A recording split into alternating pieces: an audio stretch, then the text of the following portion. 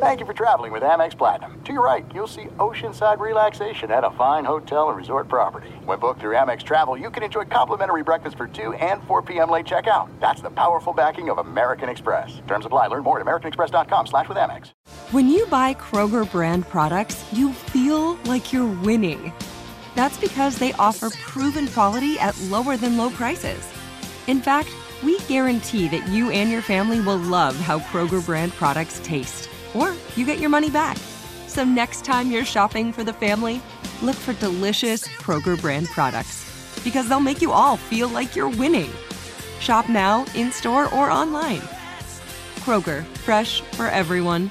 This Father's Day, the Home Depot has the perfect gift to help Dad be everything he can be, because your dad is more than just a dad. He's the groundskeeper of the yard, the perfecter of the patio, and the cleaner of the clippings. This Father's Day, power Dad's doing with the convenience and gas-like power of Milwaukee cordless outdoor tools from the Home Depot. Plus, get up to $150 off select Milwaukee tools. Find the perfect Father's Day gift at the Home Depot. How doers get more done. Shop for Father's Day now in stores or online at homedepot.com.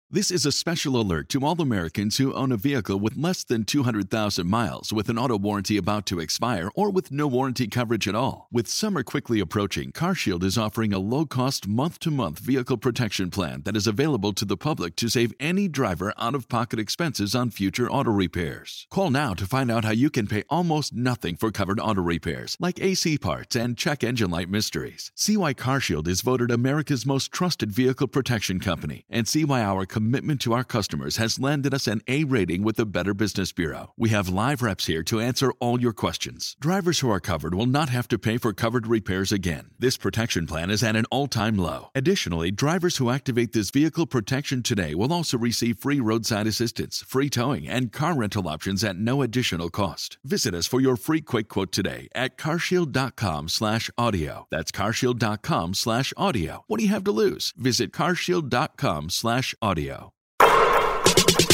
What's up, Open Floor Globe? This is Ben Golliver with the Washington Post. I am joined on the other line by Michael the Pod Pina, who's covering the NBA for 538. And in GQ, the latest magazine is on newsstands now or soon, right, Michael? You with your big story about Jaylen Brown? Yes. On sale now. Everyone, as I said in the last episode, go cop that. It's a great stocking stuffer. That's what I heard. You just buy like 30 copies, hand it out to all your family members, and tell them you know the pod because you listen to them twice a week. All right, Michael, it is a holiday episode here. Big Thanksgiving weekend coming up. I am encouraging all of our Open Floor Globe members to make good decisions. Try not to travel. Keep it low-key this year. Stuff your face. Watch whatever sports you want to watch, and try to do your part in the fight against this pandemic. What we're going to do, Michael, is for everybody who's sitting around on their couch over the next couple of days, we're going to have a giant mailbag. So we just took as many questions as possible from the last week or so, draft questions, free agency questions, team movement questions, all that good stuff, and we're rolling it up into an episode. It's been a while since we really took a bunch of questions, so I thought we'd try to get through as many as we could. The first one comes in from Reuven, and it's about the Los Angeles Clippers, who we really didn't talk about too much on the last episode, Michael, when we were digging into the Lakers' success early in free agency. And, of course, the Clippers went out and kind of struck back after losing Montrezl Harrell. They go grab Serge Ibaka with their mid-level exception. Reuven wants to know, despite a mild overpay for Marcus Morris, who got $64 million over 4 years, and a savvy mid-level exception signing of Serge Ibaka, the Clippers seem to have failed to address one of their key weaknesses that led to the 3-1 collapse versus Denver, the lack of a competent pass-first point guard to orchestrate their offense, run basic sets, and get Kawhi and Paul George the ball in their spots. In your opinion, why did the Clippers fail to land a point guard in this mold during free agency? Do they have plans to trade for a two-way point guard using Lou Williams' salary, or do they just whiff on Rondo and have no plan B? So great question from Reuven. What do you make of his analysis of what the Clippers did overall? And do you still view this as kind of a critical lacking piece like Reuven does? So, I mean, Kawhi Leonard is someone who reportedly was a little miffed that he had to handle the ball as much as he did last season, which I understand, even though he's perfectly capable. So I guess like keeping Kawhi happy is even more important than the ostensible need for a floor general, more of a traditional floor general type. But at the end of the day, like, the way I view the Clippers is, and just their team building strategy, like, they have to match up more so with the Los Angeles Lakers and build their team to beat the Lakers even more than just like building their team to be the best version of itself, if that makes any sense. And maybe it doesn't, but like, they only have so many options and so many ways to upgrade their team right now in the offseason, and they could find different avenues as the year progresses. But right now, like, you know, they obviously let Montrezl Harrell go. We're not very interested in bringing him back. JaMychal Green goes to the Denver Nuggets. And so I feel like, you know, with that mid-level exception, they needed to upgrade the front court, because you're not going to beat the Los Angeles Lakers and how big they are, their size, Anthony Davis. Obviously now they have Marc Gasol. So they needed to use that asset, or that exception, I should say, on someone who's in the front court, like a Serge Ibaka, who they used it. And they landed him, and he's a very useful piece, and I really like that move for them. That said, like, you know, I agree kind of that they need a point guard, and there's a couple still available on the market, but I mean, I don't really think necessarily that that was such a weak point for them. I think, like, you know, if Patrick Beverley, we talked about this in the bubble, if Patrick Beverley was healthy, things are different. He's someone who can just kind of set you up in the offense, doesn't need to be a scorer, doesn't need the ball in his hands, etc. But I don't know. I just didn't think that there was, like, Rondo was rumored, but I never really thought that was the most logical fit for the Clippers. I don't know. Like, what are your thoughts about this question? Well, I go back to last summer. I felt like they were kind of the biggest winners, right? I mean, you land Paul George and Kawhi Leonard. It's the ultimate win-now team. You've still got some carryover guys like Montrezl Harrell, Lou Williams on really affordable contracts. I mean, what an opportunity to have a stacked deck. And I think what we're seeing is just kind of a slow bleed here from the Clippers' depth perspective. I think that Montrezl Harrell, that qualifies as a big loss for them. I mean, not only just production-wise, but they won so many games with their bench last year and the previous year, and he was practically their bench. I mean, the pairing between him and Lou Williams was what was driving all of it. So they're just going to look different in terms of like how they're able to control games, how many minutes they're able to play their stars, because they don't have him back there. So I look at that as a big loss. I think coming out of the bubble, the guy they needed to move on from was Lou Williams. It wasn't quite as bad as the Eric Bledsoe situation in Milwaukee, but I think Lou Williams caps who you can be as a playoff team, because he can't guard anybody on defense. He's going to get picked on at the highest levels of playoff series, and we saw that he wasn't ultimately that reliable in those key moments. I would have made that kind of priority one, to just kind of cut the cord and move forward without him. I actually like Shamet a lot for them long term, and that puts a little bit of pressure on Luke Kennard to come in and prove that he's an upgrade. That's possible. So kind of the jury's still out on that one, but it's a little bit of a risk there. But I think the other issue they've got, and Ruben's question hits at this, Patrick Beverley being healthy would have helped him. Patrick Beverley is also getting older. And I also think that Lou Williams is getting older. And so if I'm saying just kind of on their age curve, on their development arc, is this version of the Clippers more likely to win a title than last year's version? I would say no. I mean, I thought they were really well positioned last year, and I think they're slipping a little bit. They took another loss with the JaMychal Green going to Denver. It's not the end of the world, but that was just another guy they were going to want to have in their front court defensive rotation when they're trying to throw different looks at Anthony Davis. So that's a tough spot too. Now, in terms of the Ibaka signing, you hit the nail on the head. They had a choice with their mid-level. Do you spend it on a guard or do you spend it on a big? They had to spend it on a big after losing Harrell, and they got basically the best one available. I thought it was a really nice salvage play.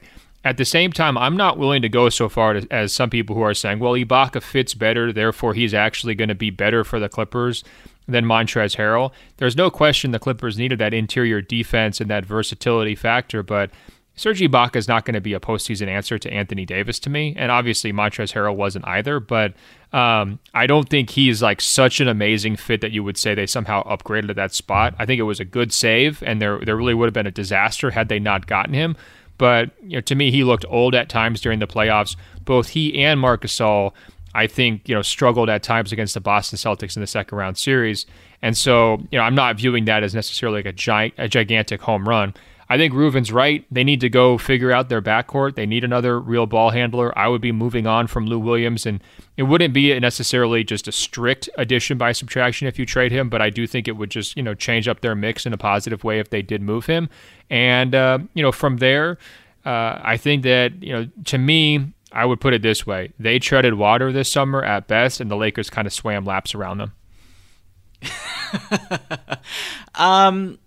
I think, we talked about the Lakers in our last episode. I think the Lakers definitely hit a grand slam with the moves that they made. That doesn't necessarily mean they're going to repeat as champions, but they won the offseason. I think it's really hard to dispute that. Well, here's a funny question linking these two teams from John in Southern Bohemia. He writes, the Clippers gave Marcus Morris $64 million for 4 years, while his twin Markieff got the veteran minimum from the Lakers. Is Marcus really so much better, or does it just prove the advantage the Lakers have as the reigning champs and longtime league monsters in securing players on the cheap? And I believe the Twins were joking about this on Twitter, right? Because they have a shared bank account. So basically Marcus got paid on behalf of Markieff as well. Is Steve Ballmer just subsidizing the Lakers' moves now, Michael? This is a great email by our listener here. Like, I didn't even consider this, and then I went and I looked at the numbers and kind of compared the two statistically, and it makes absolutely no sense. And I understand why Marcus Morris conceivably got paid $64 million and Markieff got paid the veterans minimum. It reminds me of that old joke like guys like Bill Wennington would make. It's like, yeah, me and Michael Jordan, we combined for 57 points. Mike had 55. Like Markieff's at home being like, yeah, Marcus and I, we combined for 67 million, and Marcus made 64 of them. Yeah, that's a great point as well. Yeah. If you're the Clippers, you couldn't lose Marcus Morris. They clearly valued him more than Montrezl Harrell or JaMychal Green, and I guess you could debate whether or not that was the smart decision. But I think Marcus Morris, just his ability to shoot threes. When they got him from the Knicks, he was just like an absolute. His 3-point percentage was like 50% or so. He was like making everything. Oh, and then, man. It was an all-time contract year from him, especially in the bubble. I mean, he hit like half of his three-pointers, had a bunch of key three-pointers for him. I mean, I think people really fixated on all the trash talking he was doing to like Luka Doncic and, painting him as this guy who's dirty. And obviously Luka was pretty upset about all that. But Marcus Morris was huge for the Clippers. He was one of the most reliable pieces on a completely unreliable team. At the same time, do you really want to turn around and give him like Davis Bertans money if you don't have to? When we're saying Bertans might have one of the worst contracts of the summer. And I guess they had no choice. That's a different conversation. But yeah, exactly. That's exactly right. They didn't have a choice. And that's what happens when you're a really good team and you're just like completely capped out. And as we said earlier, they have to use their mid-level on someone like Serge Ibaka, and Marcus Morris is not taking the mid-level. If Marcus Morris is out there in free agency, it only takes one team to throw a contract his way that is absolutely ridiculous, i.e. the Charlotte Hornets and Gordon Hayward. So that's just an example of something like that happening where you're just kind of left holding the bag if you're the Clippers. 64 million is still quite a lot now that I'm like really thinking about this and I'm looking at the side-by-side statistics with him and Markieff and how similar they were. Like, what is going on there? That's just a lot of money. I think when they just panicked. Didn't they just panic? Yeah. I mean, they lose Green, they lose Harold. They're thinking, God, we don't have a front court. They have very limited avenues to replace that talent, and the choice becomes overpay Marcus to keep him, and he was important. Or what message are you sending to Kawhi Leonard and Paul George, who, guess what, are free agents coming up next summer, right? I think it's too early for me to start the conversation on, like, what does Kawhi's future look like? What does Paul George's future look like? But I could tell there's already some people looking at these Clippers kind of like, sharks or vultures. They're circling them and thinking, like this could go really dark for them. I think that would be going, too far. I still believe they've got enough talent to be, a top 2 seed in the Western Conference. And if they're in that mix, people should be relatively happy. But I didn't think overall, their total body of work here this summer was particularly strong. And it was a little bit disappointing just given how awesome their front office is. And I think that contract disparity, it helps point out, the kind of bind that they were in. Here's a quick question from Elliot as we're speaking about some of these players. He says, Montrezl Harrell is a great regular season signing for the Lakers, but Tristan Thompson, who went to your Celtics, Serge Ibaka, who went to the Clippers, or Bogdan Bogdanovic, who agreed to his 4-year offer sheet now with the Atlanta Hawks, and he's headed there, would have all been better signings for the Lakers in the playoffs. And the Lakers are going to miss Dwight Howard against the Nuggets, Bucks, or Sixers. So I'm not entirely sure if Elliott sent this before Marc Gasol signed with the Lakers, but when you're looking at this argument, in terms of how LA overhauled its center position by bringing in Marc Gasol and bringing in Montrezl Harrell, trading out JaVale McGee, your biggest loser of free agency, going to Cleveland, and Dwight Howard going to Philly, do you still think that they made the right move? Do you second guess that at all? And do you hear what Elliott's saying about potentially like Montrez's defensive limitations in the playoffs coming back to bite them versus some of the other guys who were available for that same price, that mid-level money for Tristan Thompson and Serge Ibaka? Yeah, I think that Elliott was definitely onto something before, assuming that he sent this before the Lakers shipped JaVale McGee to Cleveland and cleared enough room to sign Marc Gasol, because Marc Gasol just like totally changes this equation.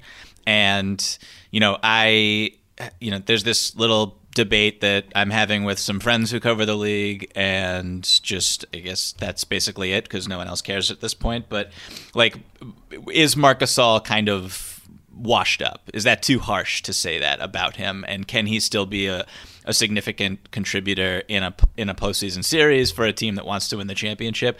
I kind of lean more towards he's not the Marc Gasol. Like, the idea of Marc Gasol is prettier than what Marc Gasol is at this point, and maybe I am using a little bit of recency bias here. I just keep coming back to what I was seeing in the playoffs, where he wasn't even on the floor. He played 0 minutes in the last 3 games of the playoffs in the fourth quarter against Boston. Like, he was completely unplayable, wasn't hitting threes, wasn't finishing around the rim, wasn't moving very well defensively. He's 35 years old.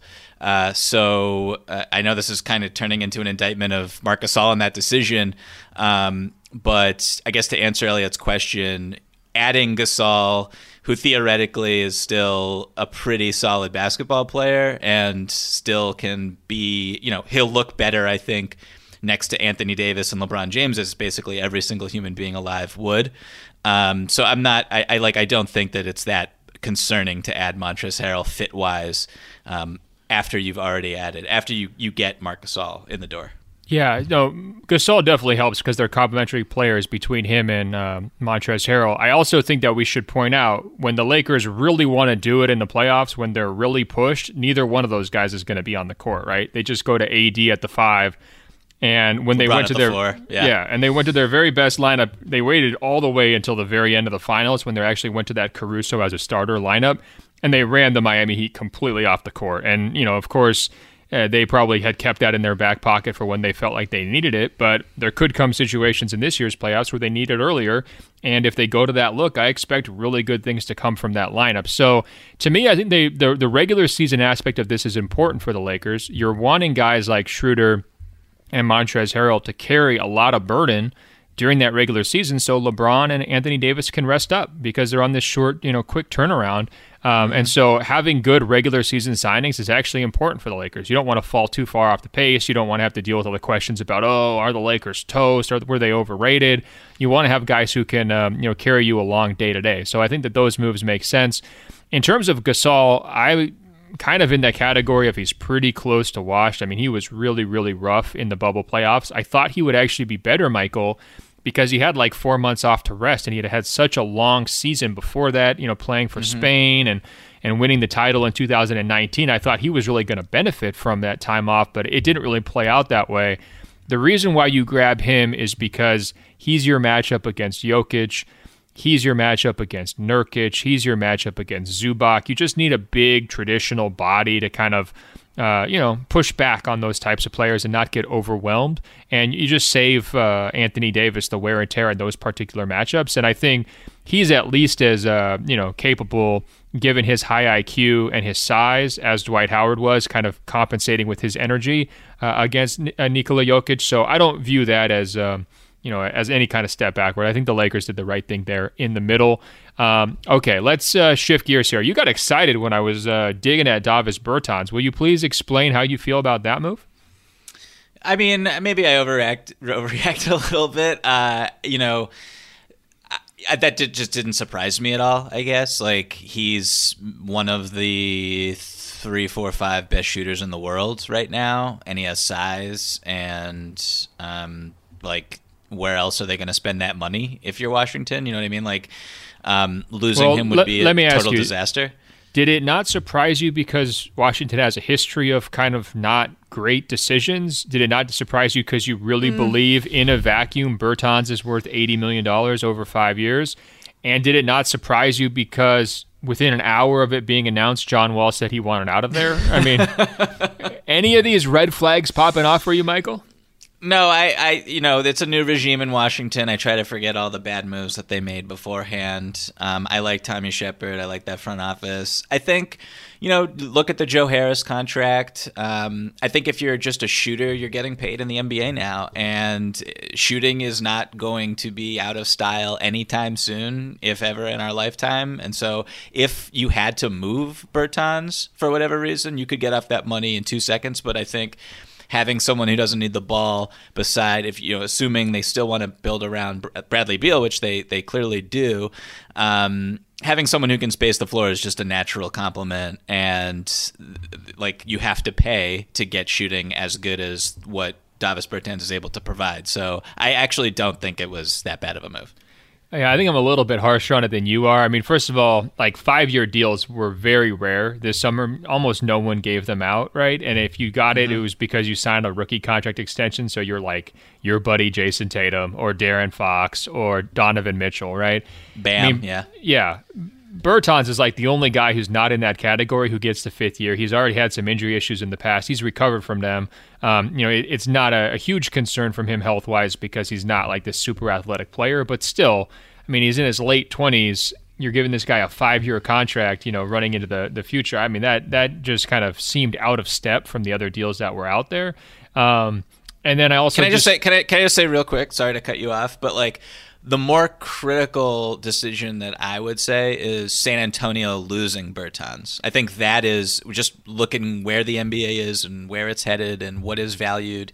That is more worrisome to me than Washington keeping him, even though they had to give up the bag. So I hear you on that, but if letting him go means you don't have to pay him $80 for 5, I'm okay with it. Because look, I mean, he is. To me, he's kind of like a Korver. He's a one-trick pony, right? He can't guard anybody really on defense, and he's a really, really good shooter.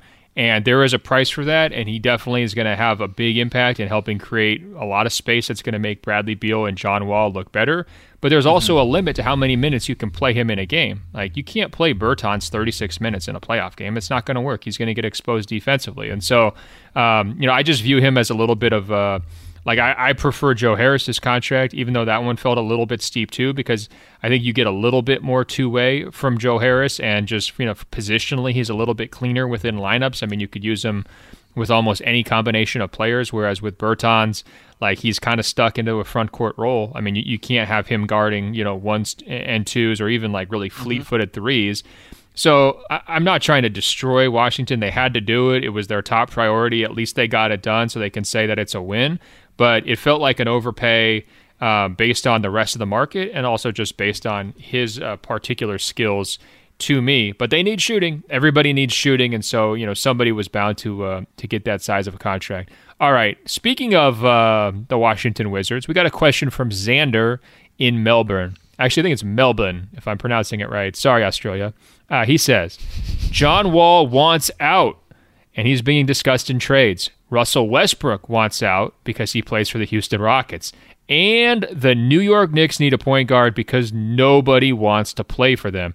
So what if Russ goes to the Wizards, Wall goes to New York to carry on the legacy of washed-up star point guards like Stephon Marbury and Steve Francis, and then maybe Julius Randle and something else goes to Houston so they can add some size and shooting, because you won't believe it, Julius Randle is actually a better shooter than Russell Westbrook. So this just so many layers of sarcasm here from Xander in the email. What do you think about Wall's trade request that I mentioned earlier?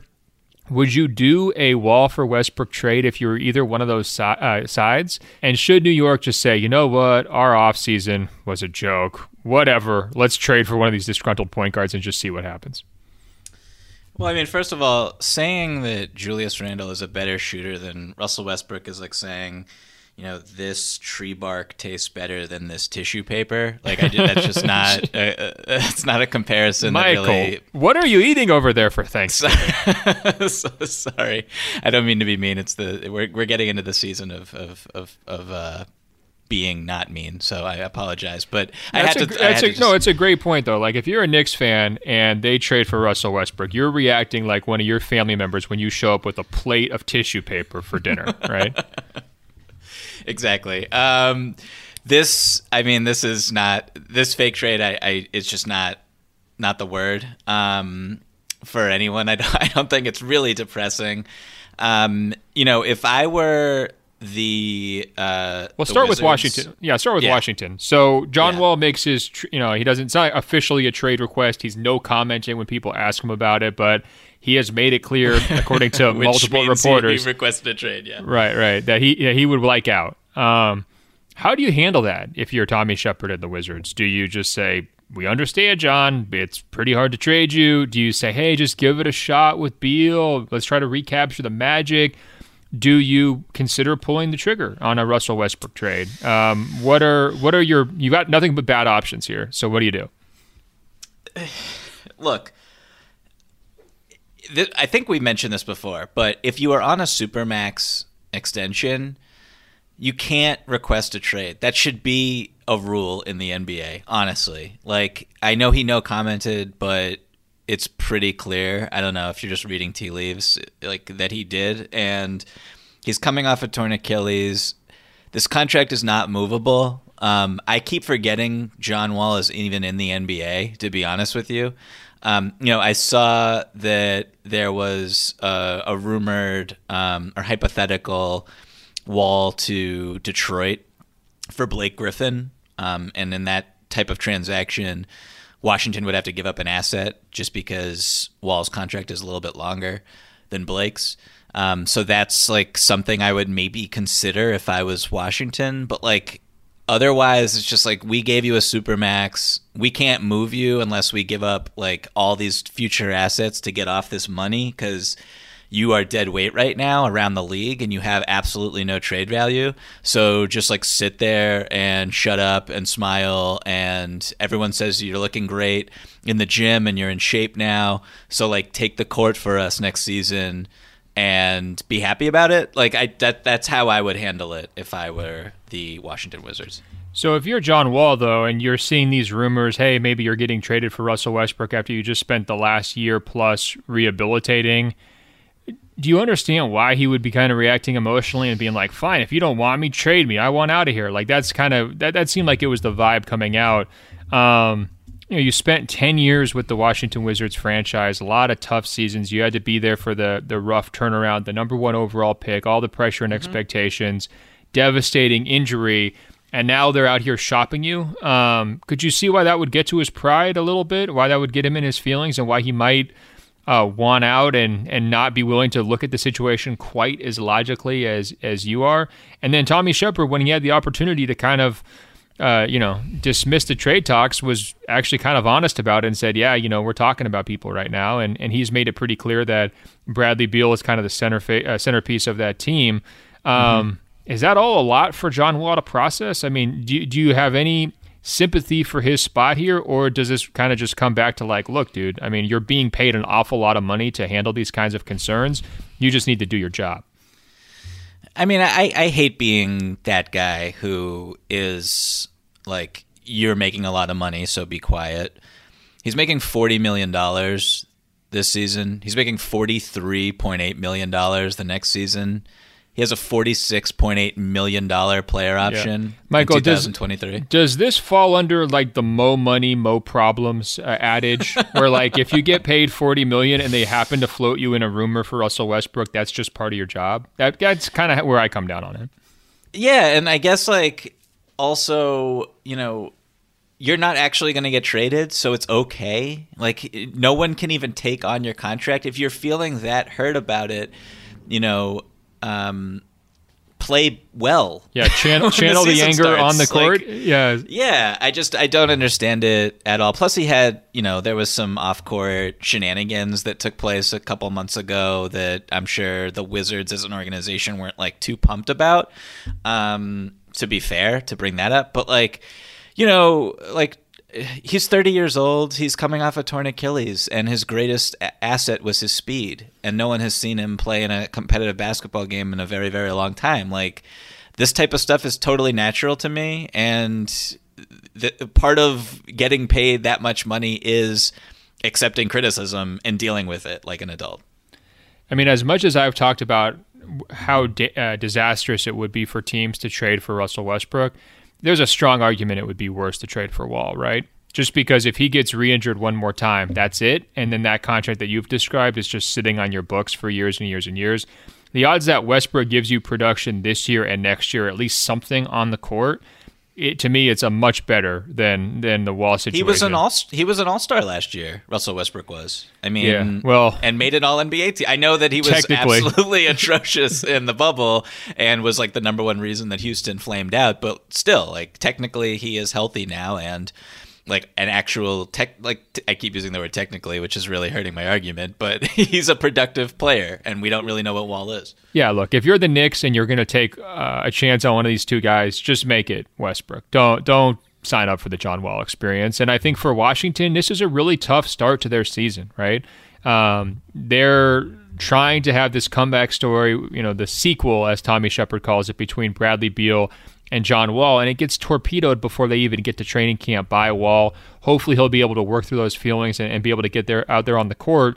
But what you really don't want to have, I think, this season in particular, is a disgruntled player, because there's no fans to hold guys accountable for effort, right? Like, if you're going out there in an empty gym and you're not happy and you're not playing 100%, you're not locked in trying to make your teammates better and completely on board with the vision of the franchise, that's going to show through a lot in an empty building. We saw that at times. Chemistry really damaged teams during the bubble experience. I expect the same thing happening this year. So that would make me pretty nervous if I was Washington. It's just also just a tough blow for the fan base. If you're sitting there like, okay, well, we showed a little progress, during the bubble with some of the young players. Thomas Bryant had a couple nice games. You go ahead and draft a Deni Avdija. Okay, great. You get Rui year 2. Hey, we re-signed Bertans. We've got the shooter. Here we go. And then Wall just kind of blows the whole thing up like 2 weeks before game start. Like, that's no fun for anybody. And so I kind of feel for that organization. We'll see how they respond. This is it. We've got an Amex Platinum Pro on our hands, ladies and gentlemen. We haven't seen anyone relax like this before in the Centurion Lounge. Is he connecting to complimentary Wi-Fi? Oh, my! Look at that! He is! And you will not believe where he's going next. The Amex dedicated card member entrance for the win! Unbelievable! When you get travel perks with Amex Platinum, you're part of the action. That's the powerful backing of American Express. Terms apply. Learn more at americanexpress.com/withAmex. This Father's Day, shop at the Home Depot to find the perfect gift to help Dad be everything he can be. Because your dad is more than just a dad. He's groundskeeper of the yard, the perfecter of the patio, and the cleaner of the clippings. He's the weed-fighting, hedge-trimming, leaf-blowing lord of the lawn. He sees the job, and he gets it done. Because your dad is a doer. So show him you appreciate everything he does with the tools he needs to power up his landscaping game. This Father's Day, give him the convenience and gas-like power of innovative and durable Milwaukee cordless outdoor tools from the Home Depot. Plus, get up to $150 off select Milwaukee tools. For everything Dad does, everything he is, and everything he can be, find the perfect Father's Day gift at the Home Depot. How doers get more done. Shop for Father's Day now in stores or online at HomeDepot.com.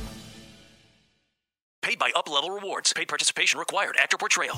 Attention all listeners. Are you ready to earn $750? Well, get ready, because I'm about to introduce you to GetMy750.com, the ultimate way to earn. Here's the scoop. Instead of just streaming shows or playing games on your phone for nothing, you have the chance to earn additional cash. That's right. From trying out new subscriptions to playing your favorite mobile games, you can get extra cash in your pocket. Simply sign up at GetMy750.com and follow the instructions to start earning immediately. So, what are you waiting for? Turn your favorite apps into real cash with GetMy750.com. Don't miss out on this incredible opportunity to earn rewards for things you're already doing on your phone. Check out GetMy750.com today. That's right. Get started right now at GetMy750.com. Just go to GetMy750.com or Google Get My 750 Cash. Follow the simple instructions and get your $750. That's GetMy750.com. GetMy750.com.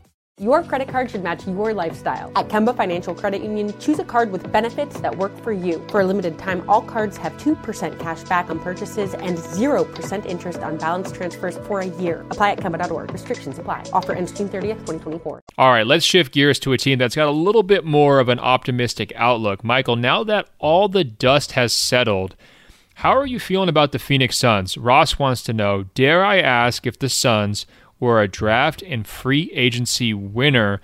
So when you step back, not only the Chris Paul trade, but they drafted Jalen Smith at 10. They made some other, roster tinkering moves. They're feeling like they got a pretty solid rotation for the first time in a long time. And you're also looking, Michael, at maybe what some of the other teams did in that second tier in the Western Conference, whether it's Portland's moves, whether it's Utah's moves. I know you like them. Whether it's Denver maybe taking a step back by losing a Jeremy Grant. How does Phoenix stack up to some of those teams now? Are you feeling even more bullish about it, or has your initial excitement about the Chris Paul trade cooled at all? Where do you stand? I'm a big fan of Phoenix's offseason in general. I mean, a big reason for that is the Chris Paul trade. They obviously, that just transforms your franchise and it increases expectations and it changes the culture also. But yeah, I love the Jay Crowder signing. This is someone who was very effective in his role in the playoffs, in the bubble, was in the finals, playing big minutes, shot the ball extremely well.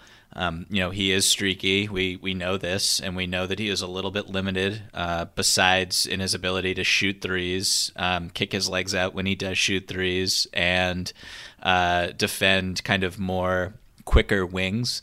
But, playing him at the 4 next to Ayton, you've got Bridges at the 3 or on the wing. I just think that you can really have a it sounded very modern and potent, spread out, space for Ayton to work. I mean, you've got Chris Paul and Devin Booker should have oceans of space to work in, right? No, 100%. I mean, Cam Johnson, Bridges again. I do like them bringing back Saric as their backup 5. I think that was really smart, and their bench units could be really, really frisky, and signing Langston Galloway, who's low-key one of the better shooters in basketball, and Etuan Moore. I really love those small little fringy signings that they made, and Javon Carter's a good defender. I am still, a little perplexed by what they did in the draft with, drafting someone who is a center, or, I don't know if he's going to be able to play the 4 or what. I just don't know what he's doing there. And if you have Ayton already at the 5, that's just an interesting pick with the 10th overall selection. But all things considered, I like Phoenix. I like what Phoenix did here. I expect them to make the playoffs, and it wouldn't surprise me if they won a playoff series. Whoa. They're going to the second round, Michael? It's possible. Anything's possible. Who are they beating in the first round? Come on, Michael.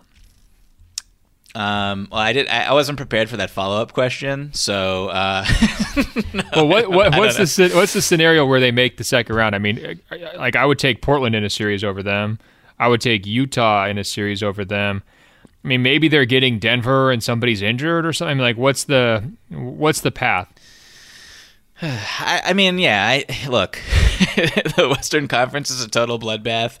I don't know. I'm just really high on. I'm high on also the development of Booker with someone like Chris Paul around him every day, and with the situation with Harden, maybe he does get traded, maybe he doesn't.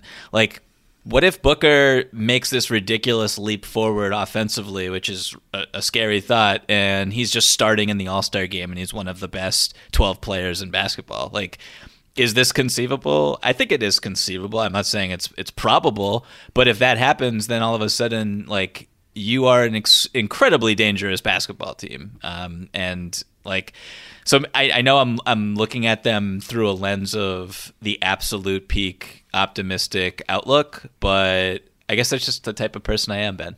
Well, I love the optimism. I'm struggling to see your vision. I need it painted a little bit more clearly. Maybe I need to like clean my glasses a little bit. Well, here's the thing. I mean, if Booker takes that kind of a leap, yeah, they're going to be really, really good. We've been waiting for that here for 2, 3, 4 years, and so it's like if it finally comes, then okay, that's nice.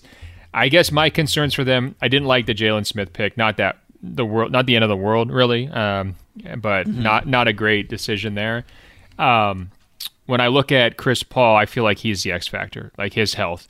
If he misses time, if he regresses from an age standpoint, if just the weird schedule of, the season, being turned around so quickly after the bubble and all that catches up to him, if the wheels fall off because of age, whatever it might be, they look a lot different to me, right? And the best version of the Suns requires the best version of Chris Paul. I don't see any other way around it. And then my other concern is, I did like the idea of keeping Saric in the middle, but if 8 misses time and they don't have a guy like who they had Baines last year who gave them a lot of really good winning minutes, they feel a little thin behind Ayton as well to me, right? And so I think that he's kind of gradually improved over the course of his career. He definitely had a better season last year than the previous one, definitely was better towards the end of last season than the beginning of last season, in part because he was suspended. But like they're really they're really relying upon him too, and I don't completely trust DeAndre Ayton yet night to night, and his health, like if he has a little ankle injury like he had a couple times last year, I'm not sure where they go. They look a lot different, so I'm worried that they're maybe a little bit of paper tigers, and that they're going to be settling down closer to that 7 or 8 range. Have you given any thought to this whole play-in tournament aspect to things, Michael? Because I'm starting to realize it could really shape the narratives for teams like this a lot, because the way the NBA is going to do it this year, each conference is going to have a play-in tournament between the 7, 8, 9, and 10th seeds, right? So the 7 is going to play the 8. The winner of that gets the 7 seed. The 9 is going to play the 10. The loser of that is out. And then you're going to have the loser of that 7-8 game play the winner of the 9-10 game, and that team gets to claim the 8th seed. So it's pretty possible if you're a 7th or an 8th seed that you're going to wind up losing your playoff spot after earning it during the course of the season, sort of like what happened to the Memphis Grizzlies last year, right? Where their whole story coming into next season is different if they're a quote-unquote playoff team as compared to being a quote-unquote lottery team because they lost that play-in game to the Blazers. I'm worried that a team like, I don't know who would be, Phoenix maybe, or like maybe Charlotte in the Eastern Conference or something like that, where they're going to get one of those 7 or 8 seeds, right? But they're going to wind up bombing out in the play-in round, and all of that work from the regular season is going to go to waste because they lost 1 or 2 games in that play-in round, and it's going to completely shape how everyone feels like their season went, right? Or like the Orlando Magic, for example. What if they win the 7 seed again, like for the 19th straight season, but they lose the play-in rounds to some other team, and then they wind up, going home as a lottery team? I mean, the play-in discussion is just totally not worth having whenever you mention an Eastern Conference team. I know I'm surprised that you're even throwing these franchises into the discussion. Like, I don't really care about Charlotte, whether or not they make the playoffs. I don't care about Orlando, whether or not they make the playoffs, because these teams are just going to absolutely get smacked in the first round regardless. Well, you're speaking my language, but you understand where I'm going with this, right? Like in the West, it's going to be a bloodbath, right?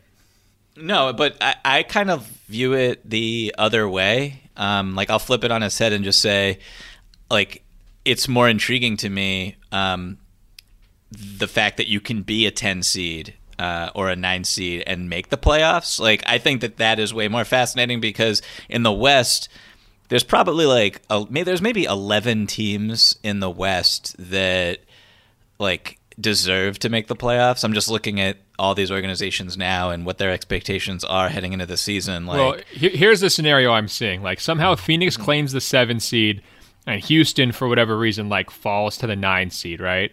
And James Harden just gets red hot in 2 play-in games and knocks Chris Paul and the Suns out of the playoffs when they have to go head-to-head for that last spot, right? That would be pretty heartbreaking. And if you had claimed the 7 seed and you were the Suns and you'd been waiting a decade to make the playoffs and this was your highest moment of optimism since Steve Nash left, and it was all taken away from you based on the result of 2 games next May, that would be pretty painful, man. That's all I'm saying.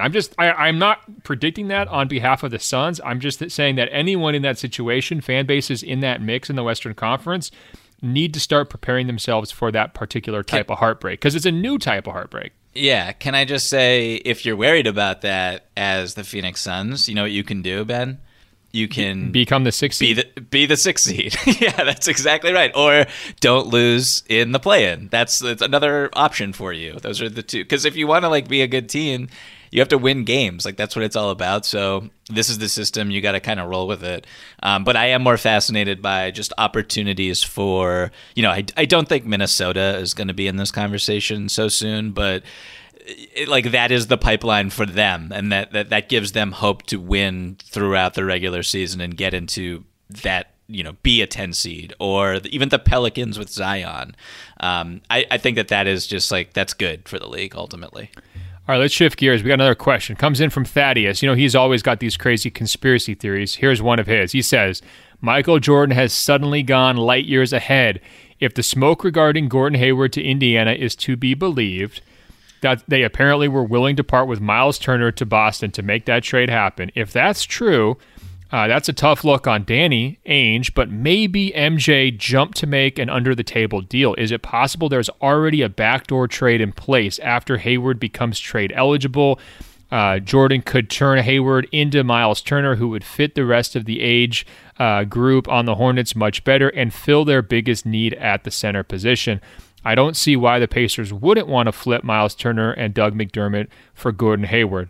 There's no indication in the past that MJ is capable of doing something like this, and it's incredibly likely he just overpaid an aging former star who lost most of his athleticism and waived a guy in Nicholas Batum that now cuts his cap by $9 million each of the next 3 years. So Thaddeus is arguing with himself here, Michael. He can't decide if MJ is a brilliant, one-step-ahead thinker or if he's just the same guy kind of stuck in the past that we've always seen.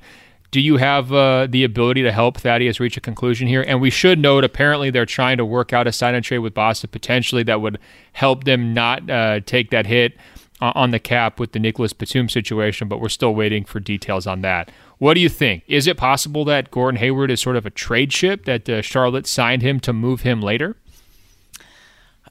You know, I don't think when you haven't made the playoffs in 20 years and then you sign someone, you finally get someone to come in the door and take your money, I don't think the best move for you from a reputation perspective is to just flip that $120 million contract. And I also don't think that anybody is chomping at the bit, including the Indiana Pacers, to get that $120 million contract. Like, that is, it's one of the worst contracts in the entire league right now. So even though Miles Turner's fit is not superb right now in Indiana, I just don't think that is desirable on either by any party. And I also just want to quickly say, I don't think Miles Turner is I don't want to pile on him or anything, but it didn't surprise me that the Celtics were not willing to engage in a sign and trade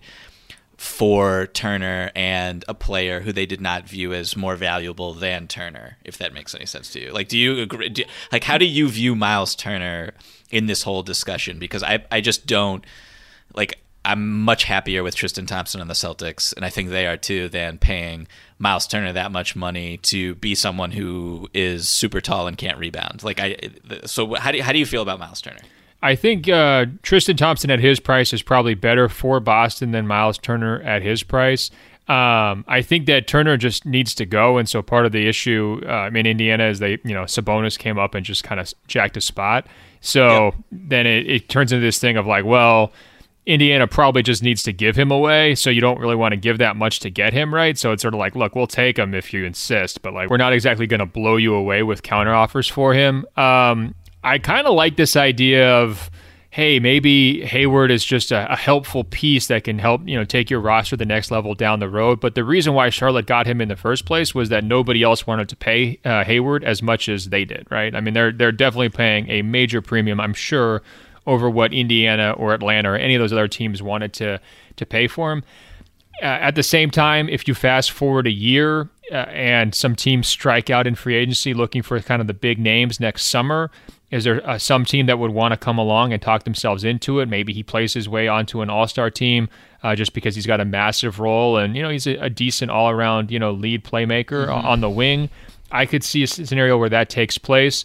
But again, if he's playing that well, Charlotte's going to want to keep him because they're always desperate to be, somewhat relevant. So I think he's there for a while. We're going to see how he likes it. I'm not totally convinced that situation is going to be the world's best fit, especially as LaMelo is, going to be trying to learn on the fly, and that's going to be a dicey dynamic, I think, for control of the basketball. Here's a fun question coming in from Alex in LA. It has to do with my theory, Michael, that Oklahoma City should maybe package together all of their draft picks into a crazy Ricky Williams-style trade. I was saying that maybe for Cade Cunningham or Imani Bates, one of these big-time high school basketball prospects and college basketball prospects who are coming up in the draft pipeline. Alex has a different idea. He says, my question's about a deadline deal for Giannis. After the debacle of free agency, he has to be doubting his future in Milwaukee. I know the Bucks say they aren't trading him, but what if Presti just put all 15 first-round picks on the table in a trade? Or maybe he gives up 12 picks and 3 young players. If they're staring at a 50-50 chance of losing him in Milwaukee, or maybe even a 25% chance, can they really afford to turn down 15 picks and assets for one player?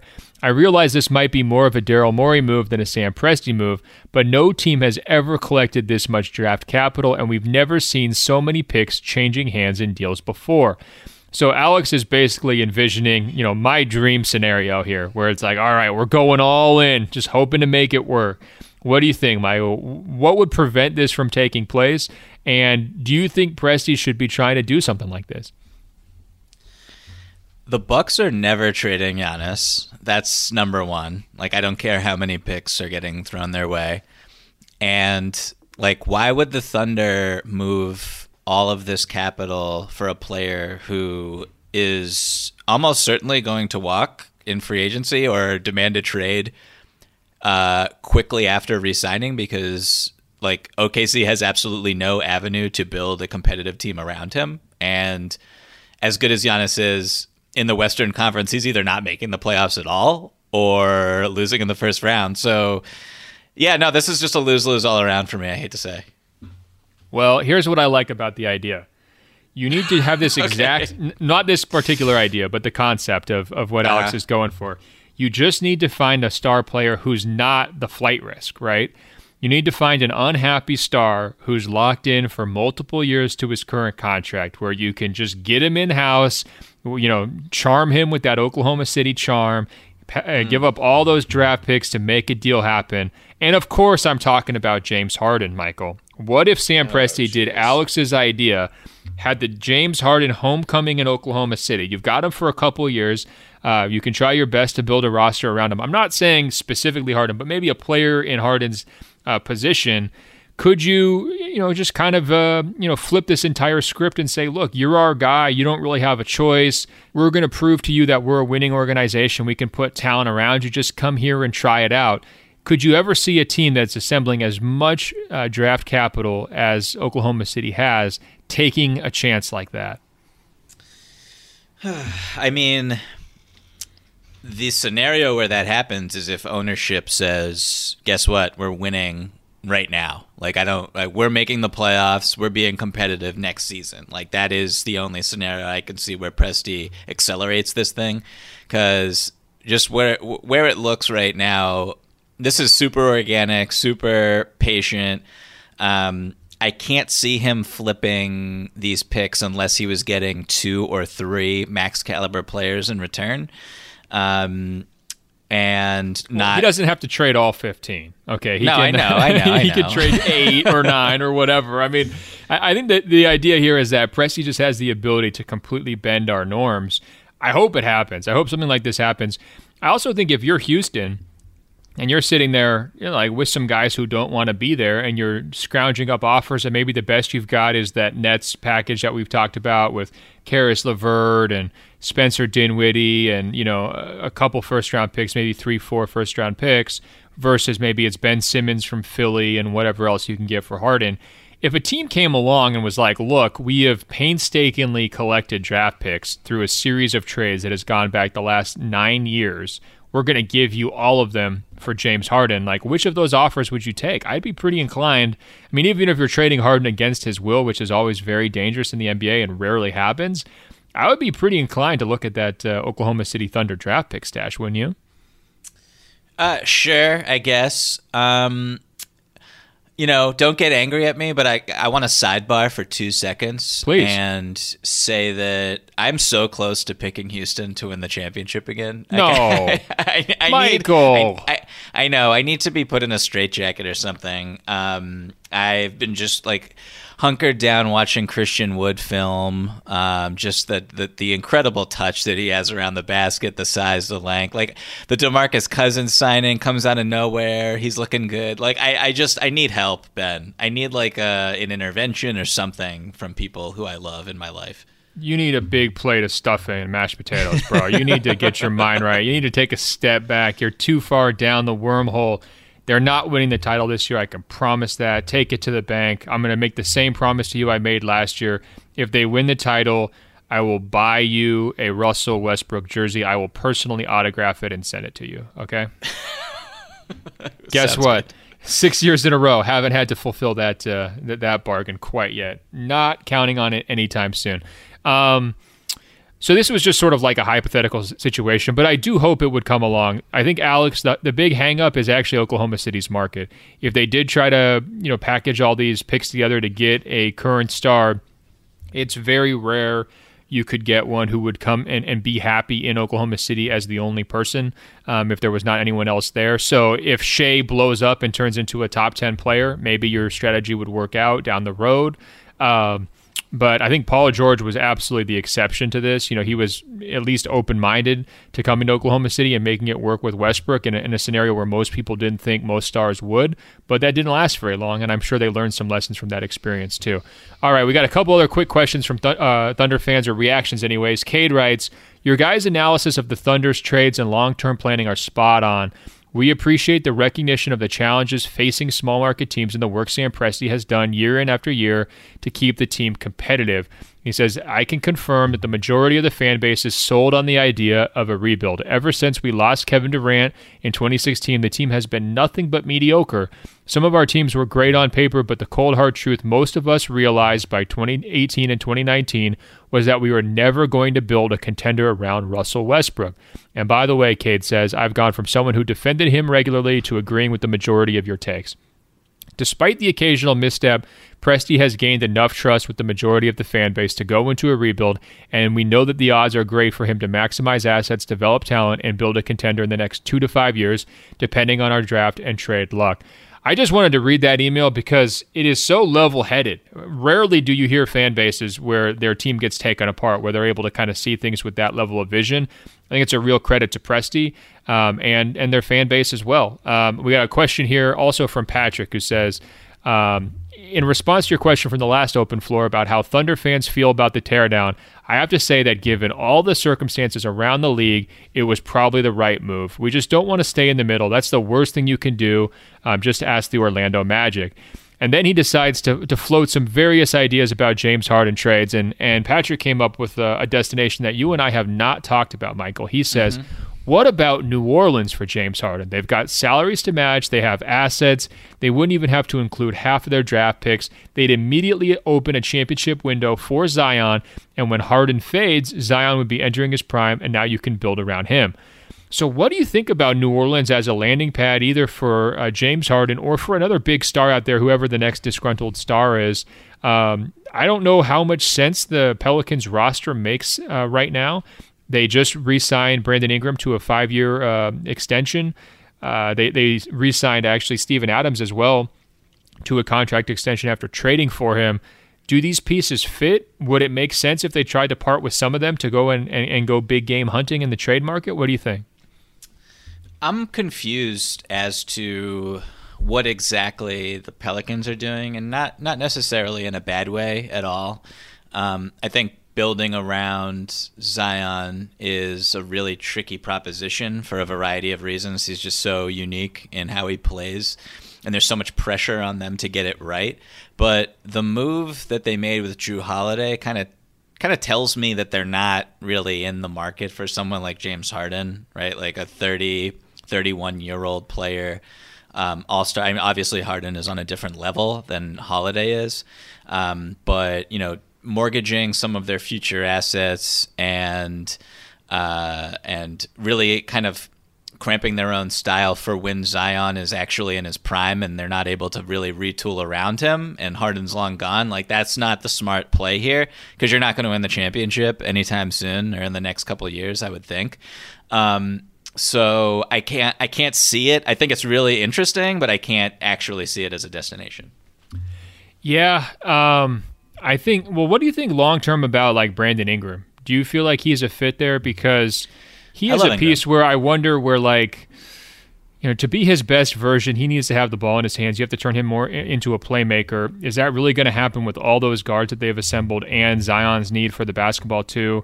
It just feels like they've got multiple different identities here. They have the rough and tumble front court. They've got all these guards fighting for the ball in the back court. Ingram's kind of trapped in between. Is there a scenario where you trade Ingram, multiple other pieces, and you're kind of consolidating, going out and grabbing a guy like a Bradley Beal, or in a very best case scenario, like he's mentioning, a James Harden, or some other player along that type of line? What do you think? Well, I love Ingram. I'm not moving Ingram. I think he's worth the max. He's a 23-year-old all-star who shot 40% from the three-point line on 6 attempts last year, 24 points a game, 6 boards, 4 assists. Like, those are really impressive numbers. And did he impact winning? Well, I mean, Jrue Holiday was also on that team, and they just gave the Milwaukee Bucks just gave like a boatload to get him. So obviously they don't really care too much about the fact that the Pelicans were super disappointing. I think they were disappointing for a variety of reasons. I'm not going to put that on Ingram. The judgment that a player needs the ball in his hands, I think there's some way to like parse through that criticism because put it this way, not only does he need the ball, but he stops the ball. He dribbles a lot. He's taken a lot of twos. He's out there on the wing doing his thing, and he wants to drive into the paint and attack the rim. That's when he's at his best. But now you've got Steven Adams and Zion in there. That's a lot of bodies for him to be driving through. So I guess what I'm concerned about is just overall fit questions. Not totally blaming him, but I don't think he was good enough to turn them into a winner by himself last year when he was the lead guy when Zion was out. I don't really view him as an all-star level player right now. I think he's good, but I wouldn't have voted for him last year. And I just think like the fit with him and Zion is really tricky, and you're not going to want to use Ingram as just a floor spacing 3-point shooter, and you're letting your guards run your offense next year. That's selling him short. So I just think long term he should be a player who we're kind of having on the trade radar, and he could be a nice piece if you're if you're shopping a star who's not happy, and your options are the Nets package or the Ben Simmons package. Would you rather have a Ben Simmons package or a Brandon Ingram package? Ooh, that's a fascinating one. I think okay. My opinion about this will probably change like tomorrow, but I think that I'd rather build around Ben Simmons, but I think Brandon Ingram is a better player. That's how I'll answer that. That's a fair way to put it. I think I would actually still say Simmons is a slightly better player just because of the two-way impact, but I think you have to play a certain style with Simmons that's even more rigid than the style you're going to play with Ingram. And so depending on where you are and what your other pieces look like, there's a strong case that, an Ingram package would be better. And I think that we talk an awful lot about Simmons trade packages, and as a society, we're not talking nearly enough about Ingram trade packages. So maybe we should follow our emailer's guide here, Patrick, and start making up more of these scenarios, because the Pelicans have done an awful lot. They've accumulated a lot of trade chips. The current situation doesn't really work. Could it be enough to get them into the playoff mix? Maybe, but I don't see a cohesive long-term strategy or rotation yet. And so I think that David Griffin's just going to continue to be up to stuff. Michael, do you have any other favorite James Harden trade destinations quickly that we have not discussed yet? I'm saying other than Philly, other than Brooklyn, other than anybody else we've mentioned. Yeah, it's just so tough to get a realistic destination for Harden. I mean, Minnesota could be sneaky if they just don't care about what happens after his current contract expires, or maybe they're able to, trade and then extend his current contract with the promise of, hey, like we have Karl Towns. We have, I guess it depends on what you want to package to entice Houston to kind of take this deal. But obviously, Gearson comes from Houston, is familiar with Harden. Harden's familiar with him. They have a relationship. So, I mean, I could see like Anthony Edwards, Malik Beasley, and like 2 future firsts or 3 future firsts and 2 pick swaps, like something weird like that. But I just don't think that that's enough at the end of the day. And I also think that it would be just like suicide if you're Minnesota to trade for this guy because he's going to leave. Yeah. It's just too hard. I do think that his market has, I just can't talk myself into that if I'm Minnesota, because first of all, he might not even show up to camp, right? It could be one of those situations, like it's going to be Jimmy Butler times 10. And then, I think that he's narrowed his market pretty considerably, sort of like Anthony Davis did. And it could wind up just forcing him to play in Houston this year, and maybe he's going to lead them to the title like you've predicted.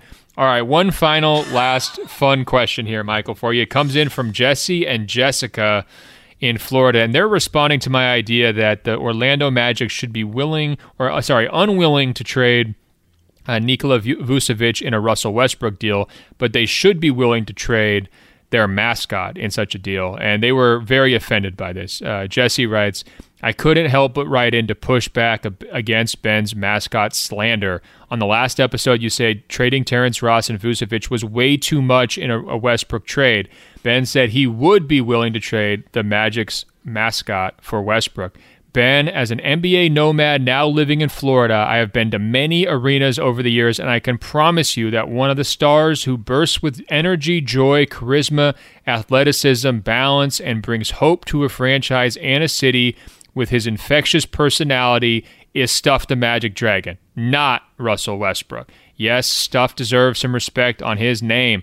My wife and I drove 2 hours to attend a Bucks versus Magic game earlier this year where the Magic got blitzed bad and Giannis effectively had the win in the bag by the third quarter. And you know what my wife and I remember most about that game is Stuff the Magic Dragon climbing up an approximately 1,000-foot ladder and raining basketballs down at the rim during halftime.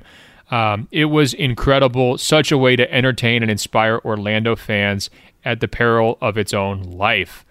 Wow, that was a very, very strong defense of Stuff the Magic Dragon. Michael, do you have any Stuff takes? I mean, he did really kind of steal the show during Aaron Gordon's dunk contest with the hoverboard that one year. I mean, excellent execution. I will give him credit there. Do I need to retract my statement about trading Stuff the Magic Dragon for Russell Westbrook? Is he untouchable in these deals?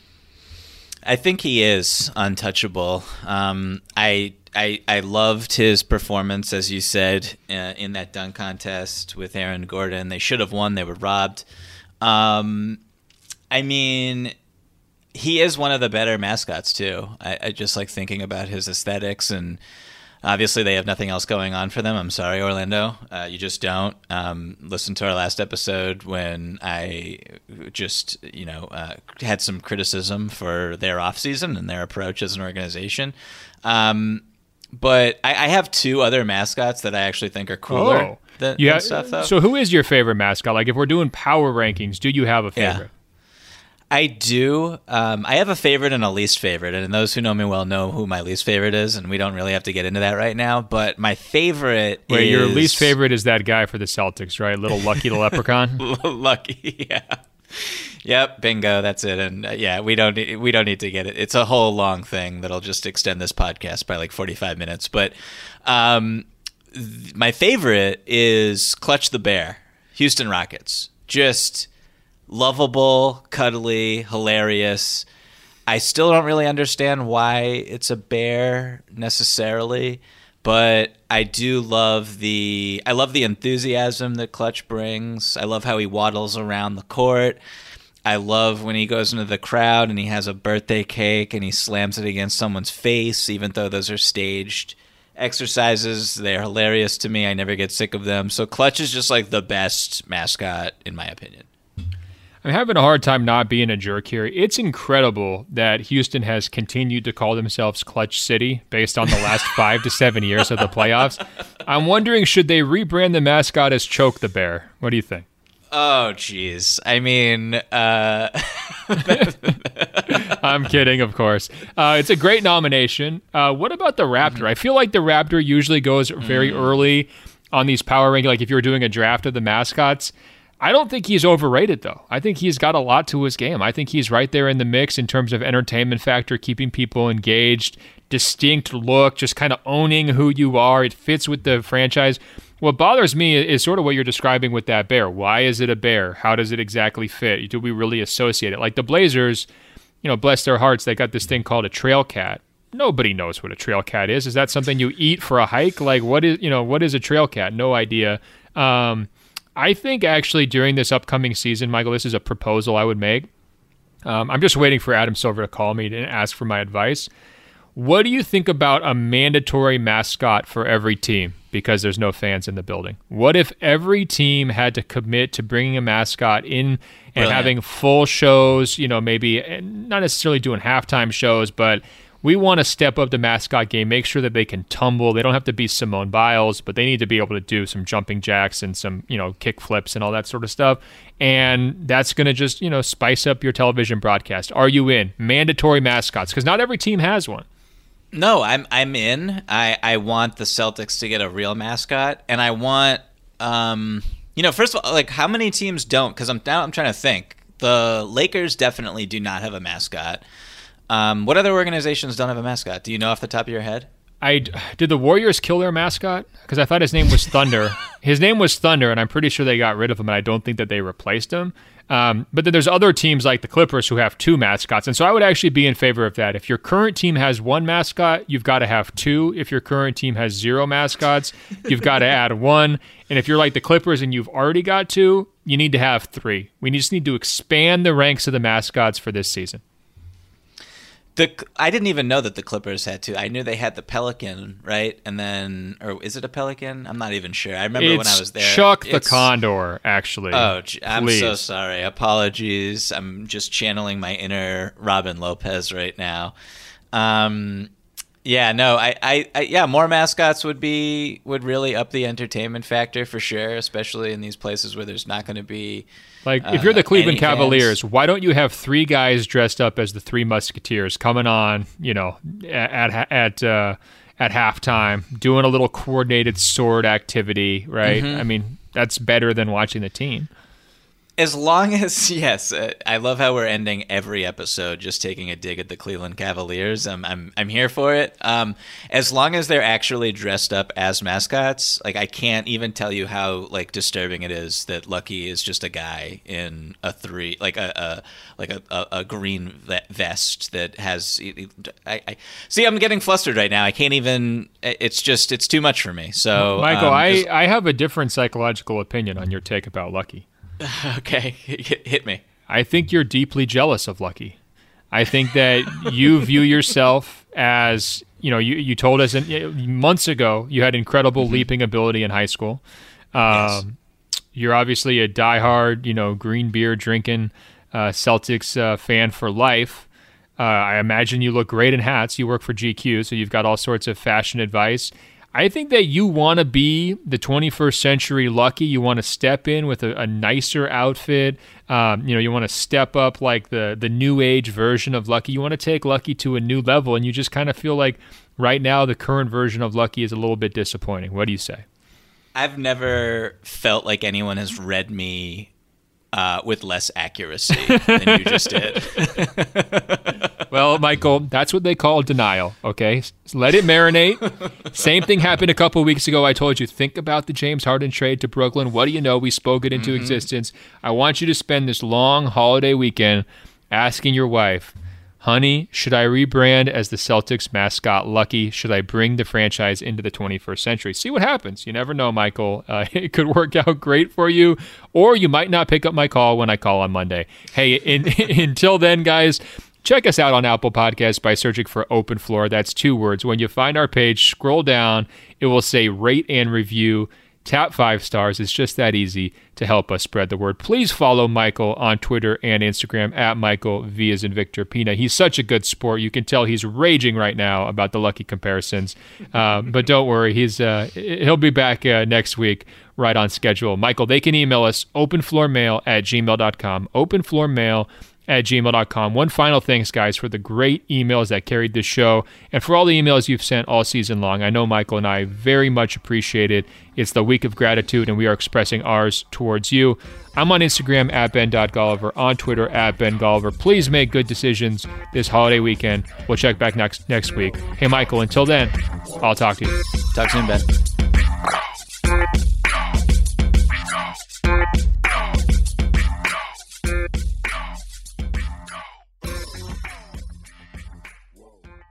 Your credit card should match your lifestyle. At Kemba Financial Credit Union, choose a card with benefits that work for you. For a limited time, all cards have 2% cash back on purchases and 0% interest on balance transfers for a year. Apply at Kemba.org. Restrictions apply. Offer ends June 30th, 2024. Hey, it's Bobby Bones. Are you looking to build this year? If so, there is no better time than right now to start planning and to get your spot on the construction schedule. If you need a garage, a stall barn, a storage for vehicles, RV, boat, collectibles, or even a shop for your farm, hobbies, or car restoration projects, visit MortonBuildings.com and start your construction process. With superior materials, craftsmanship, best-in-class warranty, Morton Buildings are made to last for generations. At Morton, the difference is in the details. From their cutting-edge innovations to their craftsmen in the field, they are dedicated to surpassing expectations. Their legacy of excellence spans more than 120 years, and Morton Buildings is 100% employee-owned with more than 250,000 satisfied customers. That means they're the industry leader you can trust. When you choose Morton, you'll experience quality at every step of the building process, starting before the walls even go up. Visit MortonBuildings.com to get started today. Hello, iHeart listener. We have a confession to make. Both iHeart and this commercial you're listening to right now would probably sound a heck of a lot better on the new Roku Pro Series TV. It's got side-firing speakers that fill your room with sound, Dolby Atmos audio that puts you right in the middle of the entertainment, and the ability to pair seamlessly with your home theater sound systems that already have surround sound and booming bass. If all that sounds too good to be true, it'll sound even better on the new Roku Pro Series. Your hearing isn't better, your TV is. What's up, y'all? Janice Torres here. And I'm Austin Hankwitz. We're the hosts of Mind the Business, Small Business Success Stories, a podcast presented by iHeartRadio's Ruby Studios and Intuit QuickBooks. Join us as we speak with small business owners about the tools they use to turn their ideas into success. From finding that initial spark of entrepreneurship to organizing payments and invoices, we've got you covered. So follow and listen to Mind the Business, Small Business Success Stories on the iHeartRadio app or wherever you get your podcasts.